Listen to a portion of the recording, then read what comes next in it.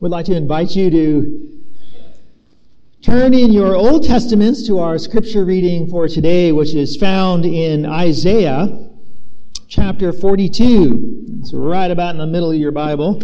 Isaiah 42, and we'll be looking at verses 1 through 4.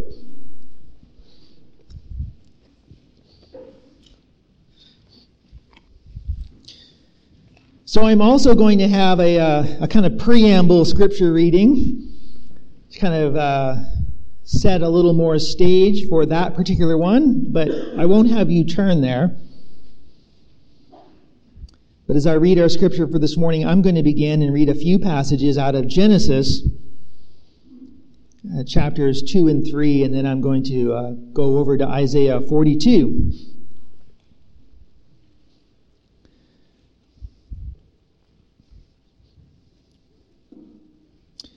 And the Lord God commanded the man, saying, You may surely eat of every tree in the garden, but of the tree of the knowledge of good and evil you shall not eat, for in the day you eat of it, you shall surely die. And they heard the sound of the Lord walking in the garden in the cool of the day, and the man and his wife hid themselves from the presence of the Lord God among the trees of the garden.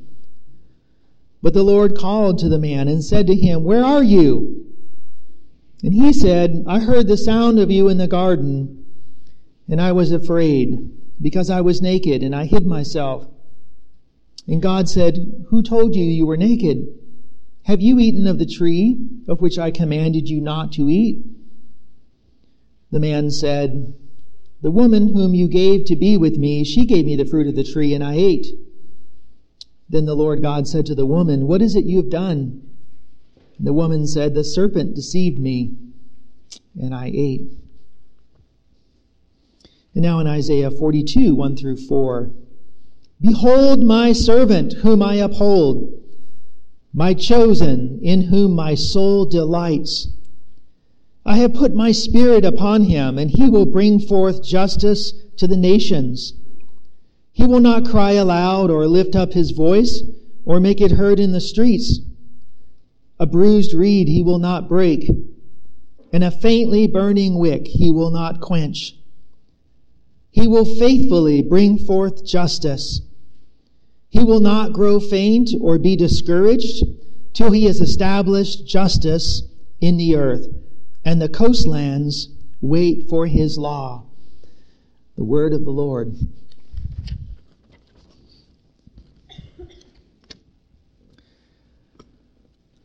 Superheroes. We can't get enough of them in our day. Whether it's Thor or Wonder Woman or Batman or Captain America or different conglomerations of these in some kind of Justice League, there is a fixation on these themes in our culture and around the world.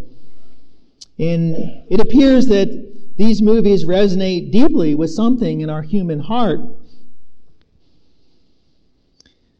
Back in the 1980s, for example, the late 1990s, there was a science fiction trilogy, one of my favorites, called The Matrix, which hit the screens and computer games. And the storyline just kind of sets the stage for where a lot of these things go. So listen to a brief overview of this storyline. Humanity, it was about humanity, and human life had been taken over by an evil machine.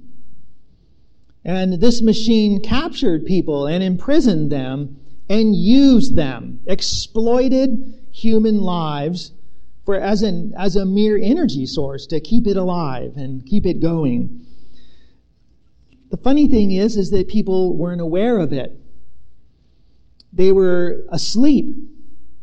And the machines were like a computer. They were able to create a virtual reality for people who were enslaved so that they could kind of be tricked into not knowing what was really going on with them. But there was a Messiah figure who alone could rescue humanity. That's a brief overview of a series that brought about $3 billion to a company. See, that sound remotely familiar?